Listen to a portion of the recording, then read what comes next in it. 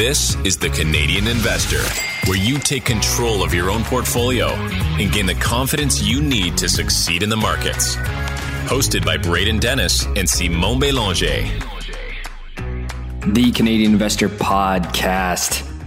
How we doing? It is August 18th. My name is Braden Dennis, as always joined by the great Simon Bélanger. Simon, I have a question for you. I told you I wasn't going to tell you what it is because I want to know. I'm sure you have thought about this before. How much money does someone have to give you so that you never work another second in your life? Not that like you don't like work. I know you do. Like you're a hungry guy. But what is the number that you're like, all right, I'm just doing fun. I'm doing epic fun stuff every day for the rest of my life? I mean, yeah, that's a good question. I've kind of looked at some of the numbers, especially when we did that episode on the 4% rule. So I looked at the numbers. On top of my head, I think it would probably be minimum 5 million. That's just, that's kind of the number that comes to me, because 1 million is just not enough. And then I would want something where I have a decent amount of buffer. So 5 million, not based on any calculation, but that's just a number that comes to mind. Yeah, I think that's a good one. It's one that people probably think of right away because they're like, yeah, like 3, I need a couple more buffer. For me, it's 10, somewhere between 10 and 20. Someone hands me that. I'm like, okay, I'm just doing fun stuff. I'd still be working because you know just how I'm wired, but I would be doing strictly fun stuff. Okay, I think that is a good number. All right, Simon, today we are talking about Canadian stocks that actually grow fast but have profits or at least earnings growth. You're going to talk about the timeless discussion, the never-ending age-old debate between index investing and picking individual stocks. And then we'll talk about what you've been doing in your portfolio recently, which, by the way, I looked at your notes here. I like what you've done objectively for the most part. I think that it was quite smart. Simon, do you have this Google Doc up here on the sheet here? Yeah, I have it open. I don't even have it open. Hold on, let me fire it open. View only, because he doesn't trust me with the data. But for people listening, this is actually our third time, I think, trying this episode, or a second time. Dude, actually, no. Must be like fourth. Yeah. When is the last time we're coming up on to 200 episodes of the show. Yeah. And we just like anything goes, whatever, like who cares, voice cracked like a 16-year-old boy, let it fly, don't care. But this one, they just either the tech or, someone deciding to drill for gold next door to my house, can't record a podcast. So I'm at my buddy's house. Maybe it's a little echo in here, but who cares? The show goes on, Simon. We are committed to the content here.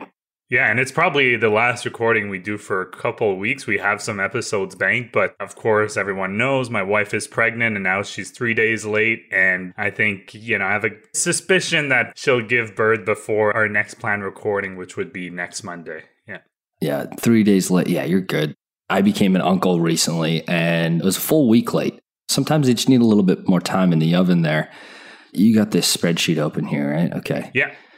So what this topic is here is inspiration came from discussing the Trade Desk a few days ago on the podcast. For those who don't know, the Trade Desk, it is ticker TTD. It is a US listed ad tech company. And it got me thinking about the environment that we're in today, which is, let's preface this. So last year in 2021, it didn't matter what you did as long as you showed top line revenue growth, the market liked it. That was in favor. Doesn't matter how much we dilute, doesn't matter how much operating cash we burn. The Brinks truck explosion at the head office, their annual shareholders meeting is they just light money on fire. So revenue growth at all costs was the hot thing in 2021. In 2022, investors smartened up naturally, I think, with the ebbs and flows of bull and bear markets. And so the Trade Desk was kind of like an anomaly in this, where it's like they actually grow fast, but they've been run profitably since 2013. And their entire time as a public company, they've produced real cash flow. And so many stock charts these days 2021 was like straight up and to the right. And then 2022 is like a fall from grace. You know, like many of them look like they would fit right in at the Rocky Mountains is the shape of their stock chart. And Lightspeed comes to mind as a Canadian name. You know, it's like still fantastic top line, like 80% growth rates. But profitability wise, like expenses are growing faster than that. So where does operating leverage come in? And operating leverage comes in from revenue growing faster than expenses. And in software, since it's perfectly scalable and doesn't have high variable costs, ideally, revenues grow faster than expenses. And so I was like, okay, I'm going to run a screen on Canadian companies that are actually growing sales more than 15% on average for the past 5 years and had greater than zero earnings growth. So it doesn't mean that they're profitable today, but at least that they're working on closing that gap. I tossed out companies with weird one-time growth. I tossed out materials, and I tossed out anything less than 1 billion in market cap. We arrived at a nice list of exactly 25 stocks. It's actually 24 here. There's a repeat, but 25 sounds way better for the podcast title, so catch it there. Do you notice anything interesting about this list just looking at it? Yeah, well, for me, I think it was just the sectors. So a lot of industrials, financials, some consumer discretionary as well, and real estate. Those are kind of the ones that come. Yeah, seems to be reoccurring. I think there's just 2 tech plays in here, 2 that people will be familiar with if they listen to this podcast. And the other thing is just in terms of market cap, that may be more of a result of these being Canadian listed companies than anything. But the market caps, I would say, are kind of smallish cap to maybe the lower end of a medium cap, depending on what your own definition is of a small cap and a mid cap. I agree. Yeah, I look at this list and I'm like, okay, a lot of roll-ups. Yeah, quite a bit of real estate. Lots of roll-ups. Yeah, like lots of acquirers. All right, here it is. So I'm going to start with fastest sales growth on the past 5 years and work our way down. Brookfield Business Partners at number 1, Tricon Capital Group, Fairfax India, Summit Industrial Income REIT, Tricera. So yeah, lots of real estate there. Primo Water, Brookfield Asset Management, MTY Food Group, which has been like a sneaky compounder, but I've talked about them quite a bit in the past. Some of their assets that they acquire, I'm like, I don't know about this. I'm not sold on Manchu Wok roll up. You know, it's like all these food court names. Algonquin Power. Another side note, they just keep diluting the shareholders at an aggressive pace. I saw that they're going to issue another like 500 million in shares. Canada Goose, Intergex, WPT Industrial REIT, Ritchie Bros, Auctioneers, Waste Connections, great name. TFI International, great name. Constellation Software. Oh, this is the juicy part. Constellation Software, Cargo Jet, First Service. Wow, this is a great list right here. ATS Automation Tooling. That's a cool company. Colliers International. First Service and Colliers are like, you know, have the same origins there. Equitable Group, which is the owner of EQ Bank. Intact Financial, Descartes Systems, the logistics software company, and GoEasy Financial, which is the high APR lending company. So there's the list. I thought it was interesting to look at these lists because some of these names have had fantastic performance, even through the past year and a bit. And they all generalization, they all grow, trade at pretty reasonable multiples. And the reason for that is who's looking at a 1 billion, 1.5 billion in market cap Toronto Stock Exchange name? Even though they're billion-dollar companies, this is a pretty undiscovered list generally to the, you know, global equity community, at least. Yeah, I think so. And obviously, when I was talking on market caps, if people are listening to this, there's a few exceptions. There are about, I think, 4 names, if I'm looking quickly, that over 30 billion in market cap. So, but the rest are relatively small. The one name, I mean, I've been kind of hammering the drum on is Canada Goose. I think honestly they've been very impressive on how they've operated and the results they keep having. I haven't had the chance to look at their most recent earnings, but I'm planning to do that and just really impressed. I wouldn't be surprised, actually, just a side note on Canada Goose, wouldn't be surprised for like a LVMH to just buy them eventually. I totally see them as an acquisition target for a luxury goods roll up. They just need to do it before they get too big. Well, exactly. And they're still, I think they're just around 3 billion market cap right now. So it's still like. And that's Canadian, I think. Is it Canadian? Yeah, because they are dual listed. But regardless, I mean, I think they've been very impressive. Of all the companies, like their results when we were getting really bad earnings earlier this year, guidance was changing. Canada Goose kind of stayed the course for the most part. So I just wanted to mention that one. Yeah, I wouldn't be that surprised, actually. It's like, okay, so they throw a little premium on it. They buy it for like 2.8 billion USD, LVMH. It would fit in with those luxury brands that they already own. That's a good call. Maybe that's a bold take for you. End of year. You heard it here first. Stock. Put that one in the back pocket for our bold predictions for next year. All right, that is the segment there. I like doing these screens. It's good to get the brain flowing, the juices flowing, and look at new ideas, because sometimes it's one of my biases. I haven't, I would say in the last 2 years, been like really actively turning over as many stones as I used to be. Mostly because I'm just kind of sitting on my hands with what I own, but I do think that I need to be better at doing that in the future. Yeah, I think me as well. I mean, it's just, we're both really, really busy people as well. So there's something's got to give. But I think I got 10 hours a day to just screen stocks all day. Come on, man. Of course. Yeah. But obviously, I think the podcast is great for that, because then you come across something or someone mentions a stock, piques your interest, and then you start digging into it. Now we'll move on to our next segment, one that I think a lot of people will enjoy. We had someone just recently on Twitter a couple days ago asking us about it, and I just joked around with him, just saying, well, it sounds like your mind reader, because I worked on this segment last weekend because I wanted to have something in case the baby was coming that we could do in a couple of weeks from now, if need be. My question here is, should you pick individual stocks or broad-based index ETF? So like I said, something we've had a lot of questions over the years, and I've recently been listening to the audiobook Trillions that goes into depth on the history of index investing. I'm not quite done yet, but really interesting to see how that came about.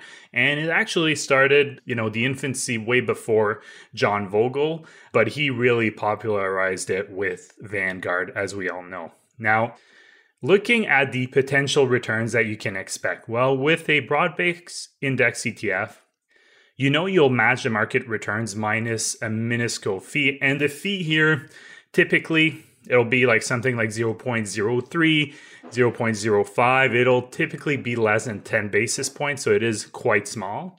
This could be, though, an advantage or disadvantage depending on which way you look at it, because you won't underperform the index, which is great. But it also could be seen as a disadvantage because you will also not outperform it. Now, if you're picking individual stocks to make your portfolio, then you could outperform the index or underperform. Of course, very rarely will you match the index unless you have like 100 individual companies, which at that point, the question is like, why do you own that many? Why don't you do index investing anyways? But at the end of the day, you'll do as well as your stock picking, which could lead to underperformance or overperformance. Any comments here? No, I think that's a good overview. And what you're hinting at here is there are a collection of pros and cons in this discussion. And ultimately, you just do what makes sense for you. And many, many people, just to generalize, you grab someone off the street, if they ask you, it's like, well, what should I do with my portfolio? Well, neither of us give stock picks to people in person anymore because, they check back 3 months and the market's down. And they're like, what the hell's wrong with you? Is to just dollar cost average into a broad-based index is just such a amazing return on time. The simplicity is amazing. But of course, many people listening to this podcast have a fascination and interest in individual securities, investing in above average businesses and hoping that they can get above average returns with their ability to be patient and own good companies. And so you put those two things down on a piece of paper and they both have wonderful pros and cons in this discussion. It's a win-win because people have choice. That's what I think is the best part about this discussion is people can decide for themselves. Yeah, exactly. Now, the next thing here to consider is volatility. Again, if you choose an index ETF strategy, the volatility of your portfolio will match that of the market. Obviously, it'll depend on which index you're following, but it would match the S&P 500 if you have an S&P 500 index. Now, this might surprise people, but picking your own stocks could either have more or less volatility than an index ETF. Because I think a lot of people think as soon as you start picking your own stocks, you'll have more volatility. Not necessarily, because it really depends on first, the amount of stocks that you have in your portfolio, and second, the type of stocks that you actually own in your portfolio. For example, let me just give a couple of examples here. First, let's say your portfolio is just tech growth stocks. I can guarantee you will have more volatility than the S&P 500. On the other hand, if you have a portfolio of only utilities, then I can also guarantee you that you'll be less volatile than the S&P 500. I personally would not recommend any of these strategies, obviously, because there's going to be limitations to both here. But, volatility, again, there could be more, there could be less. It really depends how you build your portfolio compared to the index. But if you have an index ETF, one thing that is the volatility will be the same as the market. And usually it should be more palatable, I would say, just because you have so many stocks within that index ETF, especially if you have kind of a total market, right? Index ETF, then you have thousands and thousands of stocks. I love this discussion because you often hear this metric called beta.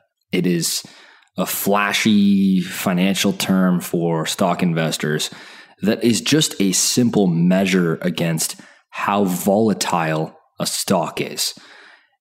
Now, the problem with beta is that it is not a good measure of risk, even though many fund managers will put in their prospectus that the volatility has a direct correlation with risk, and they'll define that by beta. Now, that may be true if you have a very short time horizon, but it should not be confused with actual fundamental business risk. Whereas, some high, fast-growing stock, like in terms of their financials, are growing very fast, they're going to face a lot more volatility because there's so much expectations priced in every quarter by analysts. So, they beat earnings massively. They missed guidance. The stock's going to move a lot in some trading days. And so you're going to have a lot of volatility. One more thing that I'd add here is it also depends on how concentrated you are. Say you have, a basket of 10 stocks, 9 of them are utilities, but they make up 10% of the holdings. And then, you have this like 90% position in this ridiculous mining. Yeah. Or like some junior mining TSX venture stock. You're going to have absurd volatility. And so you have to really be thinking about how many holdings and concentration.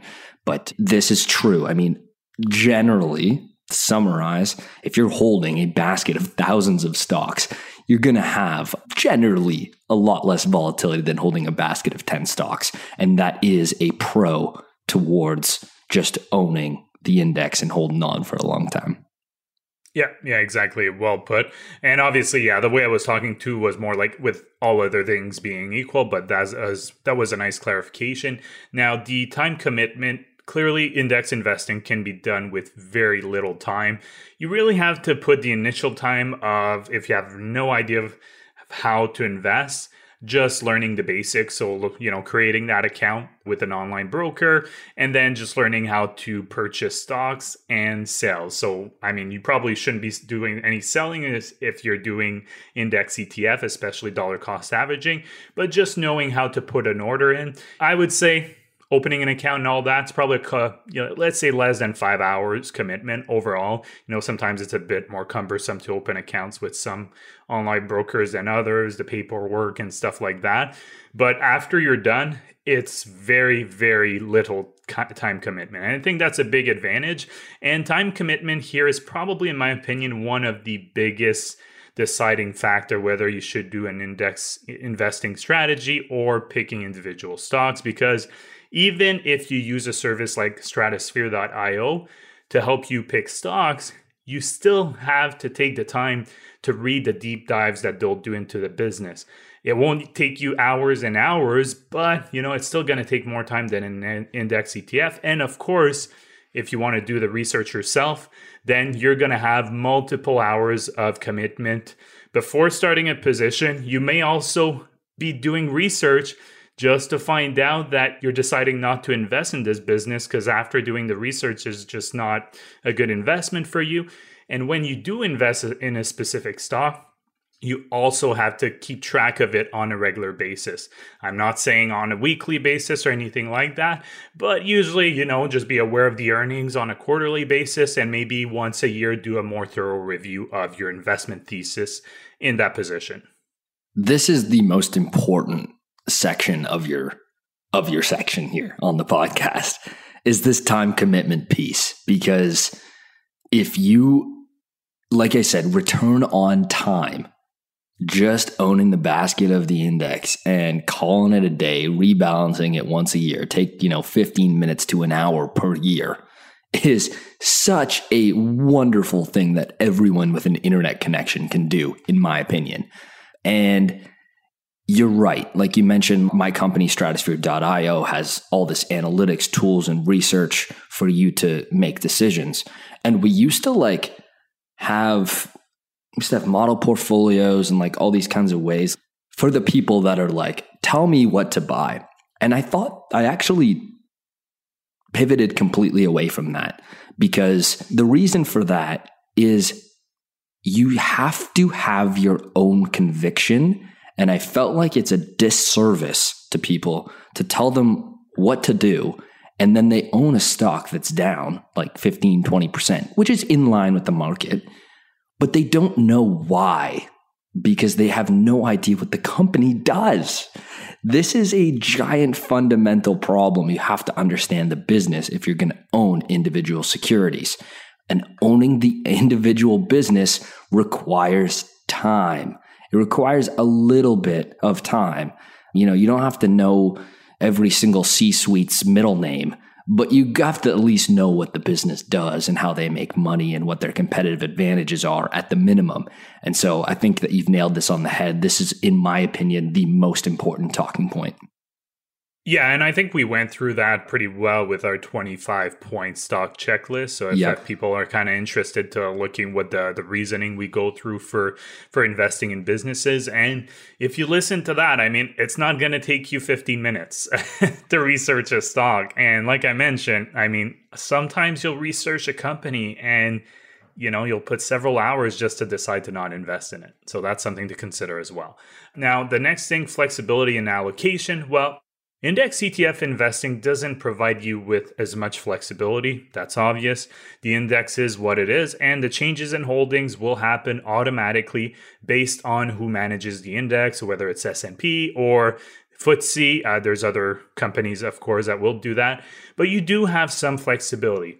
So for example, you could decide to invest in a basket of, say, 3-4 index ETF, providing you with different exposure. Or for example, you could use a total stock market index like Vanguard VTI for, say, 80% of your portfolio, but you also want more exposure onto the tech space. So you also decide to put 20% of your portfolio into the QQQ Power Shares that track the NASDAQ. So you do have some flexibility here in allocation with using an index ETF strategy. a lot of people, I think, would just be better served just having a total stock market index. But again, if someone wants a bit more exposure, it's not an all or nothing. But with stocks, of course, you can actually get the type of companies you want to invest and allocate whatever percentage you want for that position. So I know we're pretty similar in that way. So we'll tend to have bigger position for blue chip companies. And then we will have smaller positions for like higher volatile companies that, we know there's more risk involved and we know it could go down significantly and there's more potential for the company to go to zero. So we do put a smaller percentage. So that's an example of the flexibility you can have there.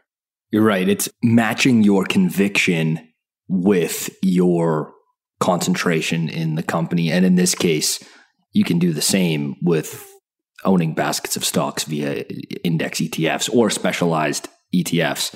And so I'm completely aligned there. Yeah, there you go. So now the question is, after all that, should you do index investing or stock picking? Well, for me, the first question... I hear what you're saying. Now tell me what to do. Yeah, exactly. Well, I won't tell you exactly what to do, but I think I'll go over the reason. Now, the first question I think everyone should ask themselves is the one that we talked about, the time commitment question. So if you're busy and you don't have time to stay on top of the companies that you own, then to me, that's a no-brainer that you should do an index ETF strategy. Obviously, do that analysis yourself and be honest, I think. I think that's the most important thing, right? A lot of people will say, well, I can still have time. And when they actually are honest with themselves, it's like, well, yeah, I don't know when I'll actually have the time to review these companies. And in my opinion, that's probably the approach that most people should take. The vast majority of Canadians, Americans, whoever wants to invest, I think that's probably the best approach for the vast majority of people. It's very good.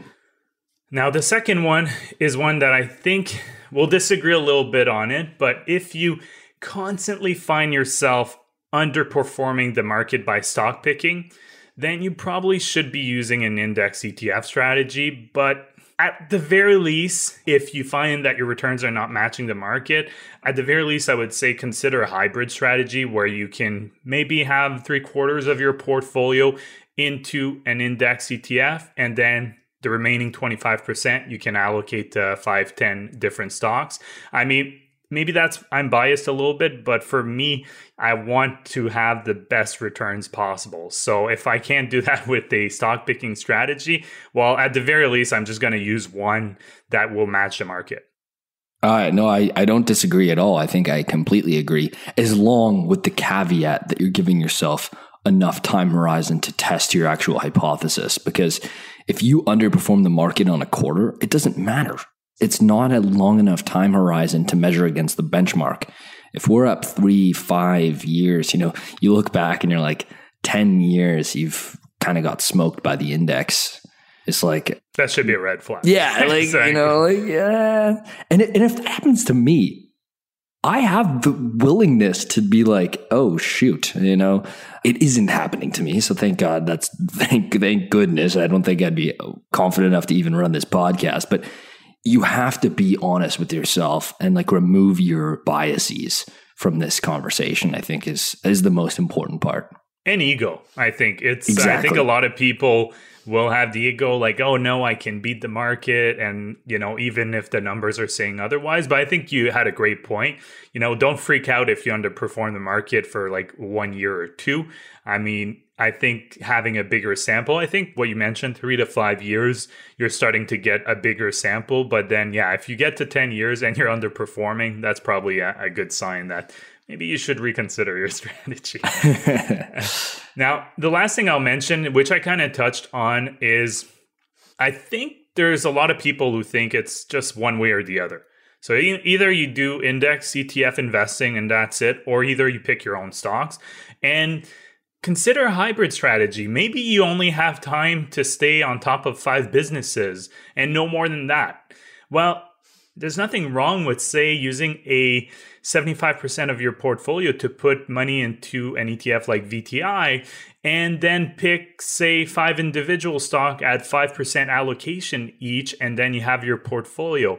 It doesn't have to be an all or nothing proposition. And take me, for example, although I have stock holdings, and you can have a look on jointci.com, or you can go to past episodes. I think last year we went a deep dive into our portfolio towards the end of our December or November, I think. But I still have substantial amounts of money in index ETFs through my DC pension at work. So I do get that broad-based market exposure through that. And I will also talk about some recent moves when we're done the podcast. Well, after your next segment. And one of the approach I'm using is dollar cost averaging in an index ETF. I love it. Now, if you look at what works for a lot of people is this third point here, this hybrid approach. And I'm with you, man. I think a lot of people do this. I think that, people are like, okay, I'm smart enough to know that I have a good chance of not beating the market. So I'm going to put my time and energy into this, but I'm also going to have like half my portfolio in the index just to hedge against the fact that I might not be as smart as I think I am. And that's probably something I should do because, I have the IQ of like 48. So maybe I should do that. Simon, let's move topics here. Have you seen this shit, dude? Oh, I've seen it. Yeah. Okay. Oh, man. What's the quote? It's like, it takes years to build your reputation and like 5 minutes to destroy it, whatever that quote is. And Andreessen Horowitz has managed to do that. So some context here. Adam Neumann, the most honest guy in business, didn't lose his investors $11 billion or anything, real stand-up guy, Adam Neumann. He is infamous for the shenanigans of WeWork, and he is back. Okay. This time, in his latest stunt, he has convinced Andreessen Horowitz, one of the most well-known and well-capitalized venture capital firms in the world, to give him a $350 million check to start his company that doesn't even exist yet. This puts the value of the company at $1 billion off a slide deck. Like nothing has even happened. And so they made some, as they invest in every company, they go, we are investing in blank.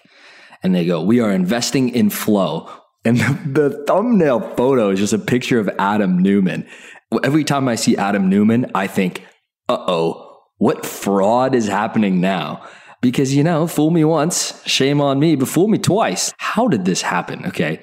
So they have this weird blog post about investing in Adam Neumann's company. And they lay out that there's like a housing crisis in America. They lay out these like weird philosophical problems with housing.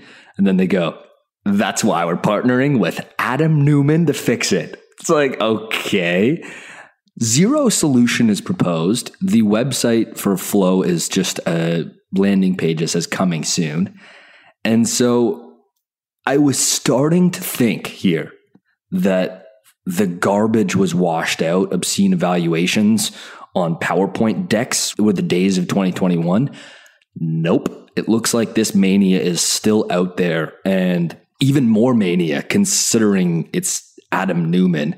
And he lost his investors $11 billion last time he had some, quote, life-changing idea. So I am shocked by this. Like I almost couldn't believe it. And the rest of the venture scene and startup scene has the same reaction. Him and Elizabeth Holmes, the Theranos girl? Elizabeth Holmes? Yeah, that's her. Yeah. The two of them, she's going to come out of jail or whatever and raise $1 billion company from Andreessen Horowitz as soon as she is able to as well. Yeah, I was looking at, as you were talking, like, I guess WeWork is still a thing. I didn't even realize. There are still, most of them have closed down. Like the company went into bankruptcy. Yeah, and I mean, look, WeWork was essentially a real estate business that they were trying to sell as a tech company. That's basically what they were trying to do. And yeah, the only thing I'll mention here is, I guess, if we need investors in the podcast or stratosphere, you know who to go see who will give you money without any questions asked. The problem is that, we actually have revenue. They want to invest in a company that's just some big idea, right? And so I'll make a new PowerPoint deck slide how I'm going to change podcasting forever. Yeah. And it's funny because didn't he make away with a lot of cash too? Oh, yeah. Out of WeWork, he had a huge breakup fee. And why didn't he even need that money? I guess he doesn't really believe in the idea himself if he's going to do that. But yeah, I guess we'll see, huh? Yeah. We will see. If he proves me wrong, I'm willing to be proved wrong. But until I just don't have, dude, I just despise sociopathic fraudsters. I love watching those fraud documentaries. Yeah. It makes no sense in my brain that people have that kind of psychology. So I just don't trust this at all. So if he proves me wrong, I'm willing to be proved wrong. But my first stance is this is going to end horribly. Andreessen Horowitz is just flushing money down the door. Yeah, and there is a documentary on that too. On WeWork? WeWork, there is. Or the making and breaking of a 47 billion unicorn. Because I think that's it's a the Netflix valuation. One, I think, right? Is it? I'm not sure. I think I watched it. They said Hulu. I'm looking at, but I think Apple also has a series or something on it. It's not a documentary, and it's not an actual kind of recreation. Right. Yeah, there's a dramatization. Yeah, I think so.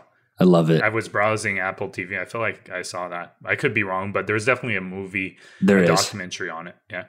I've seen the documentary, and I'll have to watch it. I'm intrigued. It's convincing enough. I kind of know this story, but it's still fun to watch these. I agree. I get pretty fascinated by those. Yeah.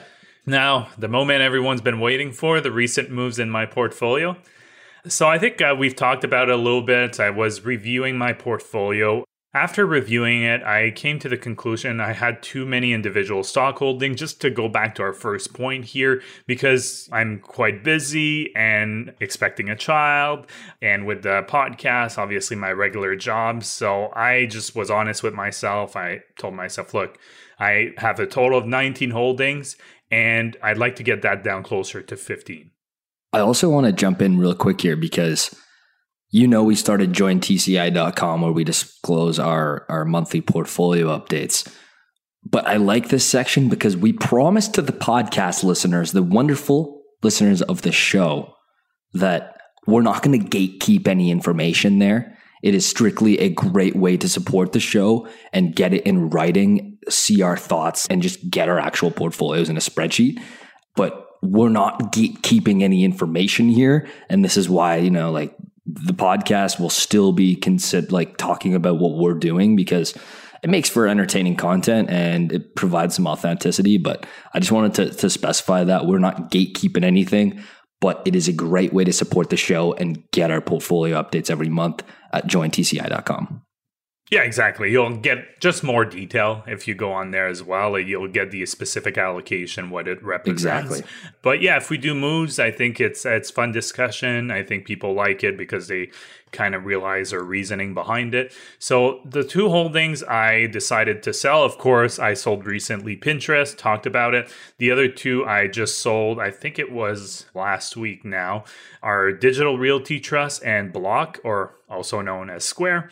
Now, Digital Realty Trust, for those who are not familiar with it, essentially it's just a data REIT. So it's very similar to Equinix, but I think Equinix is the better play here and has better potential for returns in the future. It is growing faster on both revenues and dividends. And I don't think Digital Realty Trust, actually ticker DLR, is a bad company. If I were strictly looking for dividend income right now, then I would most likely pick DLR over Equinix, especially say if I'm a retiree, I would probably pick DLR because the dividend yield is more than double that of Equinix. So that would make a lot of sense, but I'm not. And I think over the long term, I have a feeling that my actual dividend, my yield on cost will be higher with Equinix, and the growth obviously will be better. But I can't blame anyone who would like to also do more of a basket approach here. Nothing wrong with having a mix equal weighting of DLR, Equinix, and American Tower REIT. 3 great companies just as a basket if you just want to spread out your allocation too.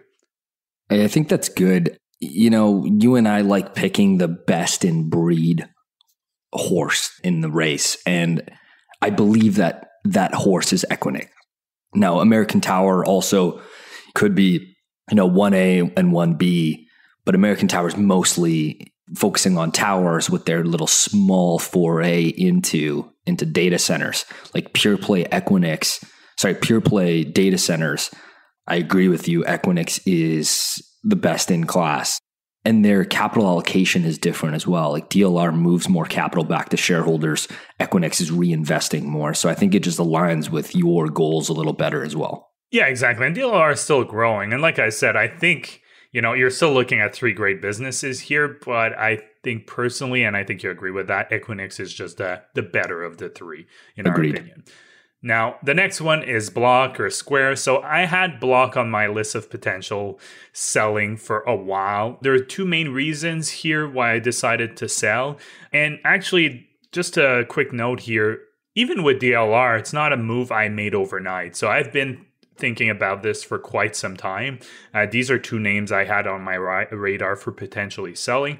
Now, the 2 main reasons for Square or Block, I'm still having trouble with the name, I'll be honest. Call it Square at this. It's like Facebook and it's Meta. like Meta and Facebook, right? I still get back to Facebook.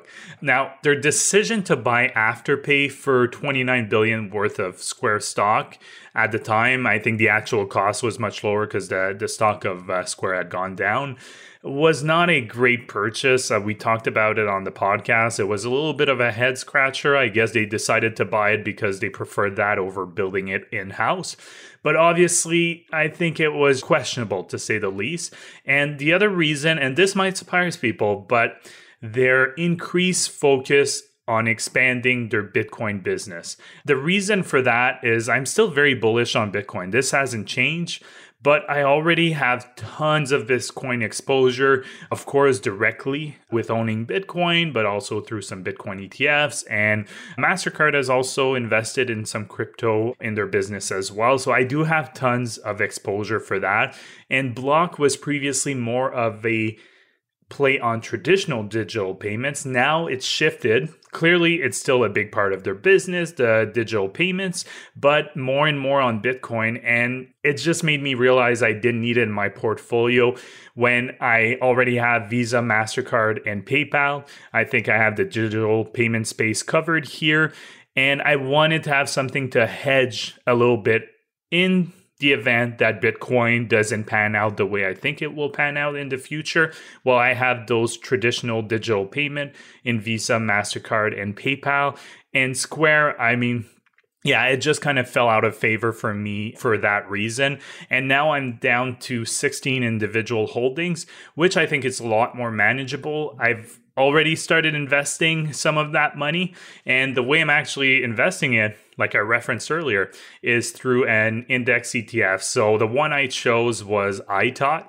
So it's the US total market, the iShares US total market ETF. And that's in USD, right?